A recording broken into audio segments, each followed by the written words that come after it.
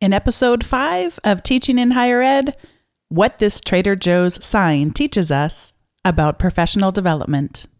Produced by Innovate Learning, maximizing human potential.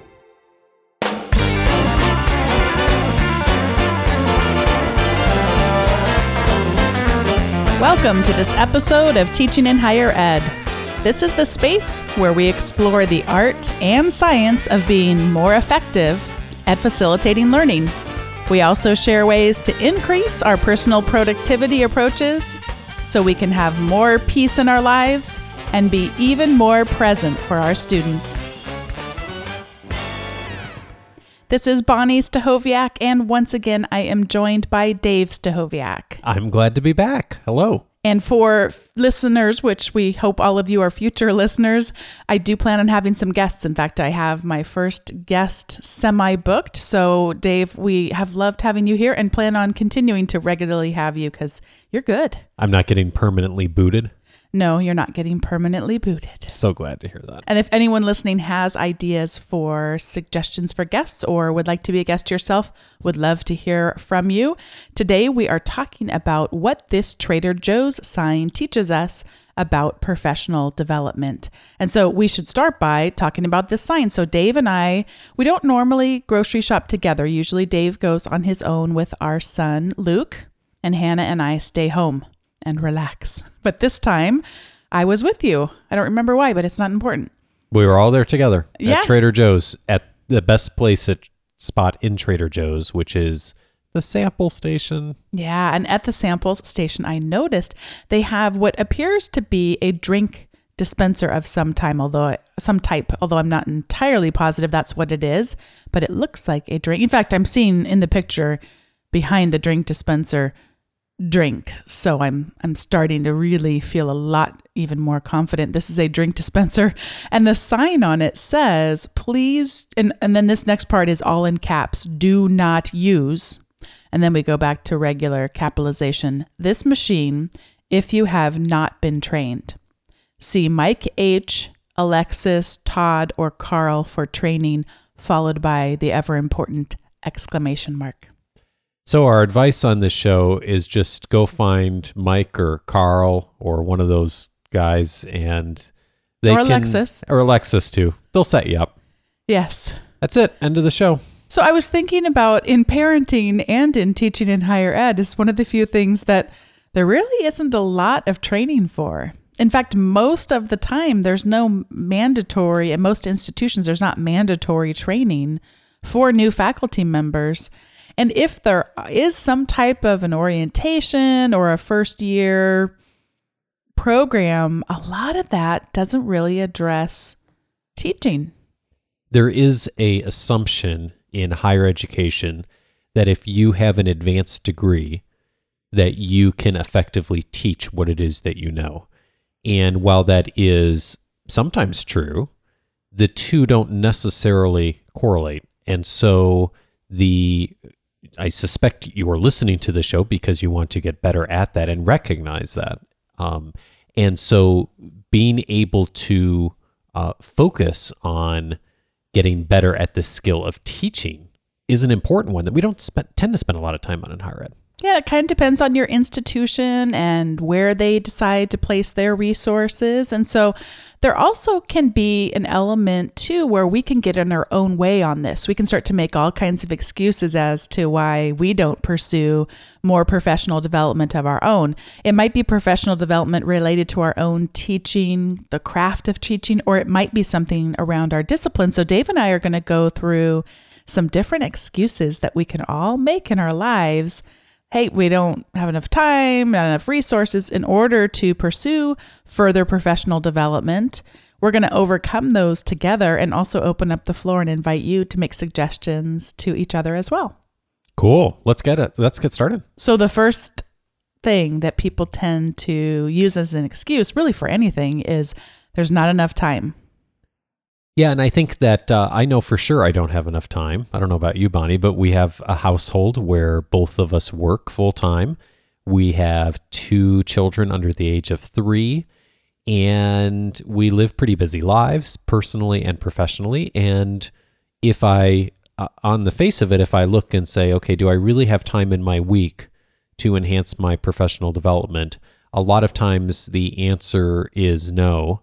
And I can't really figure out where I would necessarily find more space for something like that unless I really, really am intentional about something else that wouldn't happen. There's also kind of this in our society today, a glorification of busy. So when we talk about there not being enough time, that's the perfect thing. I kind of did this experiment a couple of summers ago where actually some people knew this about our lives and others didn't, but we were actually trying to get pregnant. It took Dave and I 7 years and many medical adventures along the way until we did. But during those summers, I would really try to cultivate a time that wasn't stressful. And I teach at a traditional year college. So it's a 9-month contract typically that we're on. And I start in August and go until May. And so I had those months where there wasn't a lot on the calendar necessarily. That always feels like it at the time, but I kind of would experiment with people. Oh, you're so busy. And actually I don't have really that much going on. And it was funny how people just really want us all to be, we're supposed to be busy. We're supposed to have a lot going on. It's not socially acceptable to say, hey, I'm taking a season for relaxing a bit. So it was an interesting experiment. So when we don't have enough time for professional development, here are a couple suggestions because a lot of us do have a lot on our plates. So one is take that time when you're in the car already driving. And so unless you walk to your institution, which in fact, even if you still walk to your institution, you can use these resources. And one is podcasts. And Dave and I both love listening to podcasts. In fact, I will link to in the show notes a link to my favorite podcasts that I like to listen to. I have those up on an earlier blog post, so I will link to those. What a wonderful thing to be able to be feeding your mind, not just with content-specific things. I do listen to NPR's, it's actually APM's, American Public Media's Marketplace is a great resource for people that teach in business or in marketing. It's phenomenal, but it isn't even to me necessarily about the subject matter, but sometimes the way stories are told. I also love This American Life with Ira Glass, and it's just sometimes the way they'll craft a story will really inspire me something about my teaching. I think podcasts are really a great way to utilize some of that downtime that you might be commuting or even working out, the kinds of things that are already part of our week, and utilize that for a little bit of professional development or even just some entertainment time, because you and I are both podcast producers, so we probably listen to podcasts more often than the average person. But the great thing is that podcasts are becoming more and more popular. There's so many choices out there now on iTunes and Stitcher, and tons of great shows that you can really learn a lot from while you're doing other things in your life that that would be kind of downtime anyway. And speaking of downtime and doing kind of the same thing as podcasts, but a little bit different, Dave, you've been doing some listening to audiobooks. I have, and I've really gone back and forth with audiobooks, Bonnie, and you know this, because I struggle with audiobooks in that I do really like to listen versus read. I find it easier to make time to listen, but I also find it harder to take notes, and I really like to have some record of what I'm listening to. But I've found that I was not doing any reading at all, because with young kids at home and all that, I just was having a really hard time making time to read. But it turns out that there's always laundry to be done and baby formula to be made and dishes to be done after the kids go to bed. And that time is time that I'm kind of, I see that as downtime. Like I'm doing other things that require my attention, but I'm not necessarily mentally involved in them. So I've now used that time for listening to audiobooks, and I got a audible.com subscription, and I get one book a month, and I'm actually doing better than that. I'm oftentimes purchasing a second book in the month because I'm getting through a book every 2 to 3 weeks. And I found that has really helped me to generate new ideas, writing a blog, ideas that I've used in our business and consulting work has really been helpful over the last few months since I've been doing that. And I just take notes. Like if there's something that I find of significance, I've just disciplined myself to stop for a second and jot down a note on my iPhone. And that way I don't have to worry about the highlighting and things I would normally do if I was reading a book on paper or a digital version. And in the last, say, 6 months, or actually maybe ever, what's the one audiobook that really has stood out to you, or an audiobook that's really stood out to you as, wow, that was just a great thing to listen to? I really liked Adam Grant's book, Give and Take. Adam is a professor at Wharton, and it's a book about the 3 different types of people in the world, the givers, the matchers, and the takers. Fascinating book on human behavior and how we all make choices on how we give to others and sometimes get taken advantage of in those choices, and how people are successful based on the choices they make around that. And then I'm reading a book right now called Essentialism by Greg McKeown, I think is how to say his last name. Fascinating book too, on just how to focus on what's most important in your life and in your work. And I do think that there are really strong, while they're not higher ed books per se, they're about people and success and focus. And so a tremendous application to faculty in both of those books. And I think both of them would be of real value to people. And one last one around the not enough time excuse we might make is we always have time where we're waiting, whether it's waiting for a doctor's appointment or a dentist appointment. And there's a great service called Pocket, which is among the many read it later services. So when you're going through reading different articles and maybe you're on the web or you're on some kind of an app, you can just send it to these services. And what they do is they make it formatted to be much more readable. So it looks cleaner and is more easy on the eyes to read. And you can tag them if you want to categorize them in some ways. I tend to keep everything over in Delicious, which I've talked about in previous episodes. But I have a lot of articles that are stored up there in Pocket, which if I'm around reading somewhere is just like a reading list of really great, interesting articles that aren't very time-based, because I'm not great about always checking up on Pocket. So I do tend to send stories there that aren't really relevant. We just had a couple of Supreme Court cases come down this past week, and I wouldn't send necessarily articles there about those 2 cases because I want to read those things more currently and it kind of goes out of my mind. But things that are good reads, that'll be good reads even a year from now, is a great use for Pocket.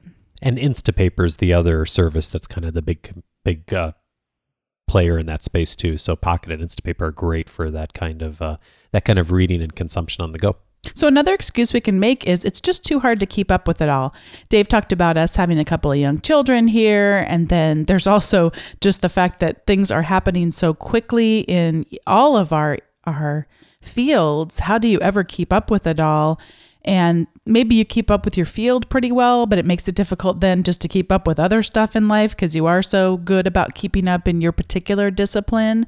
And so a couple of things that we can do around this is to subscribe to different news sources that we do want to keep up with a service called Feedly. That's Feedly, which will be in the show notes. You can go check out that service. And what it does is it lets us go to specific news sources.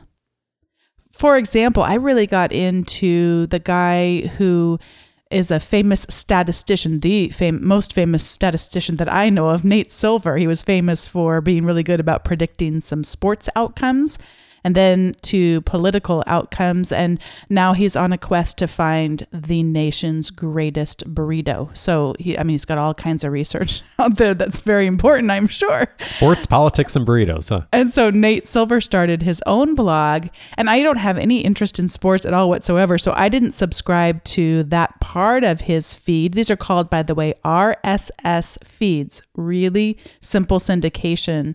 And so I didn't subscribe to that part on Feedly. Instead, I subscribed to his political feed. And then there's one that's kind of life in general. I don't remember exactly what he calls it. But Feedly lets us take these different news sources and subscribe to them so we can keep up on things. And then you mark things as read and they disappear. And when new stuff comes out on those feeds, it shows up as new. And again, you can go through that process. Now, if it gets overwhelming and you go there one day and there's thousands of articles, you can mark all as read and zero everything out and start fresh. But it's just a way to have a funnel into all these different news sources that you might be interested in. It's kind of thinking about having things show up in your physical inbox like a magazine subscription versus having to go out on the web and see what's new on a site. So if you're subscribed on something like Feedly, every time they post something new that's in that category or that subscription you've posted, it'll show right up in your reader on Feedly, and there's lots of other services that connect with it. So it's a great way to keep up on things. And the one piece of advice I'd have for that, Bonnie, is not to go crazy on subscribing to tons of things because you'll end up not reading it. I try to keep my subscriptions pretty light, down to 15 or 20 at the most. And that way I know I'll keep up with it and read the things that do come in. And Twitter is kind of like that too, except that its whole entire world is called a stream. Instead of a feed, it's called a stream. And so I think about that as if you were to go sit by a stream, you know that water has already passed you by and it's gone, and you're not going to be able to see the same exact water, but you can kind of dip your toe into the stream right then and see what's happening right now. So for me, Twitter, I try to keep it under 200. Ideally, it would be even closer to something like 30 if I actually wanted to keep up. But the fact of the matter is you just know you can't keep up. So you go and see what's happening right now. And I have found it incredible for the people that I do follow on that service, just the value that's out there. I mentioned this, just finished off teaching a doctoral class, and a lot of these students were very resistant to technology. And it was fascinating to see when we ended, there was not a person in the cohort who didn't say they love Twitter. So it's funny because what is Twitter? Well, you're going to get out of Twitter however good you are at cultivating who it is you want to follow. So if you've tried it before and you've thought, oh, this just isn't for me, it might be because you'd rather know what you've missed since the last time you came there. And that's why Feedly might be a better service for you. But it also might be that you just weren't following the right people, because really there are tremendous professional development opportunities out there. Most of it has to do with who you have followed, so you can see the kinds of links they're posting to their own blogs or different services. But there also sometimes are live chats for educators as well. And so you'll have what's called a hashtag, where you put a # followed by some either a word or some letters.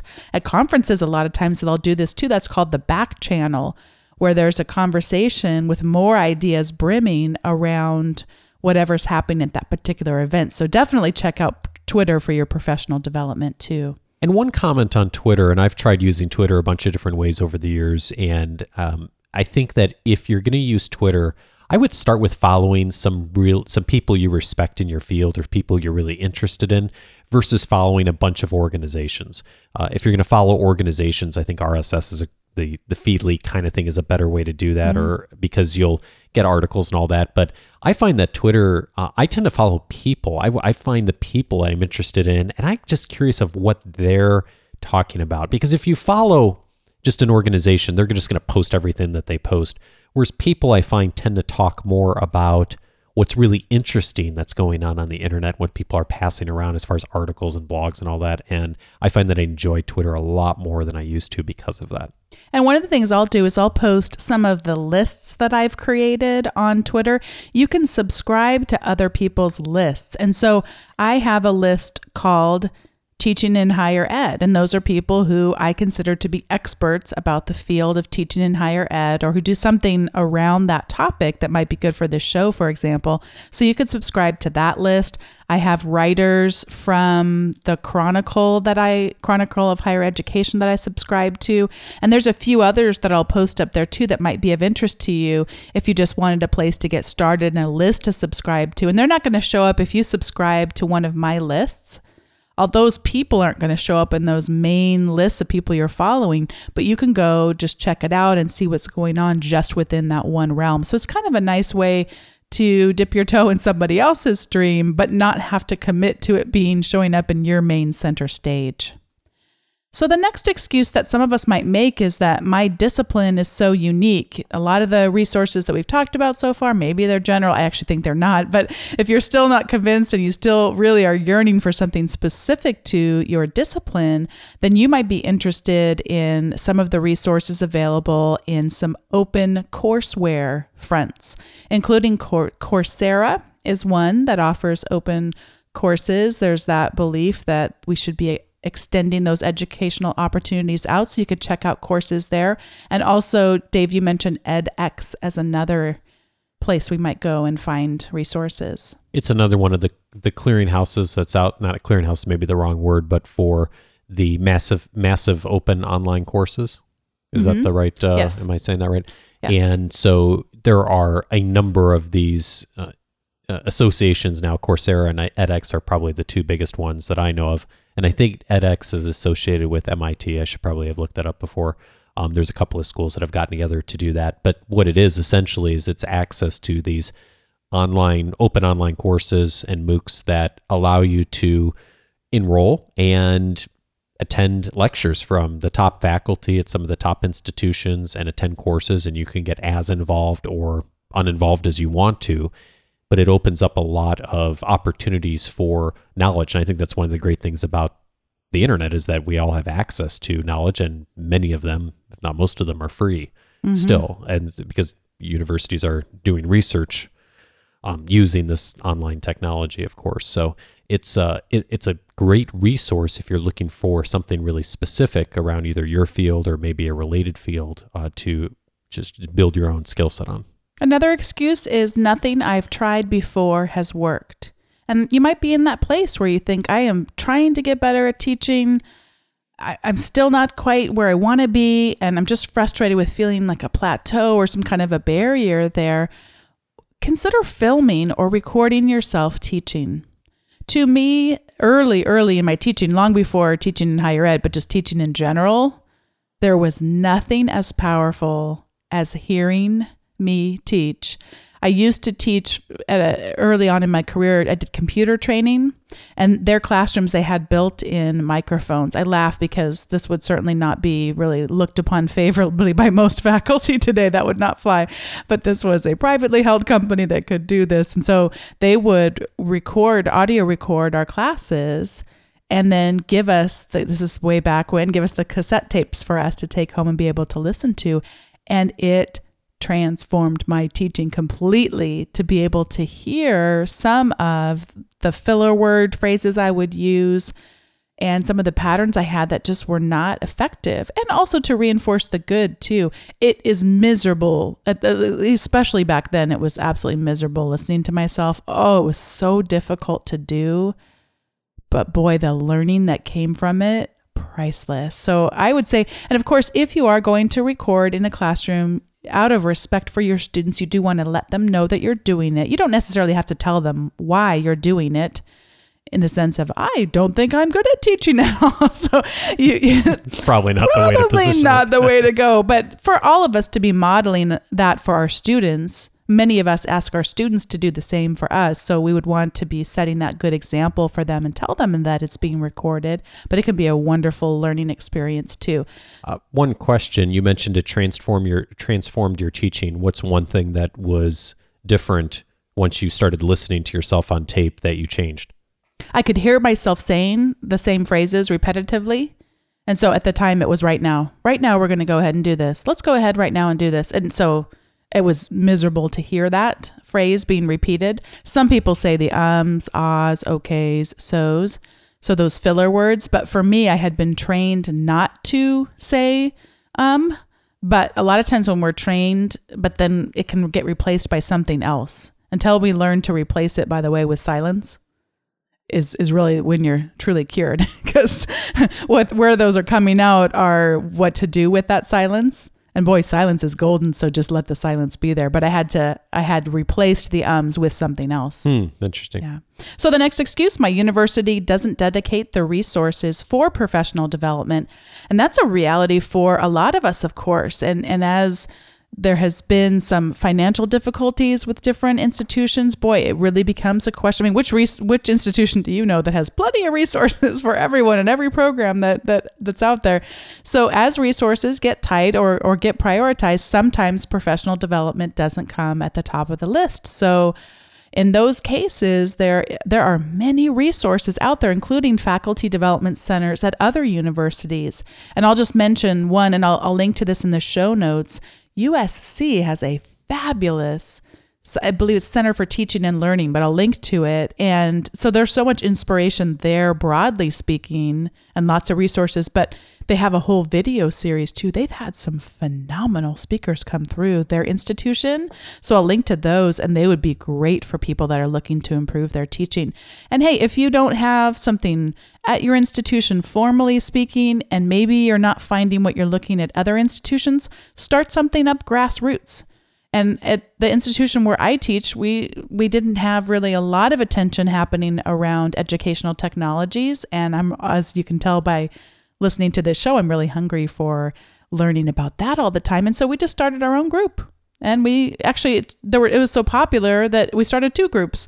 And so twice or 2 different groups were meeting once a month, and we'd get together and we'd do a quick round robin and say, what's one cool ed tech tool that you're finding, or what's a frustration, or what's kind of a dream you wish you could do with ed tech that you haven't found a good tool for yet. And then we'd have one extended demo every time where someone would share something they were doing around that. So that's another great one too. Cool. This is the time in the show where we each share some kind of an ed tech find. And so Dave, why don't you go ahead and start with yours? I would love to. I have been using I have an iPad, and I've been using a stylus called the Jot Pro stylus. So before I tell you about it, I should mention I tried a stylus back when iPads first came out, I don't know, 4 or 5 years ago. And I really found that at the time, the technology just wasn't there for that the stylus I tried at the time to really be useful. Things have really changed in the last few years, especially in the last year or two. And the styli, would that be the correct plural? I have no idea. Someone who's an English professor can write in and tell us.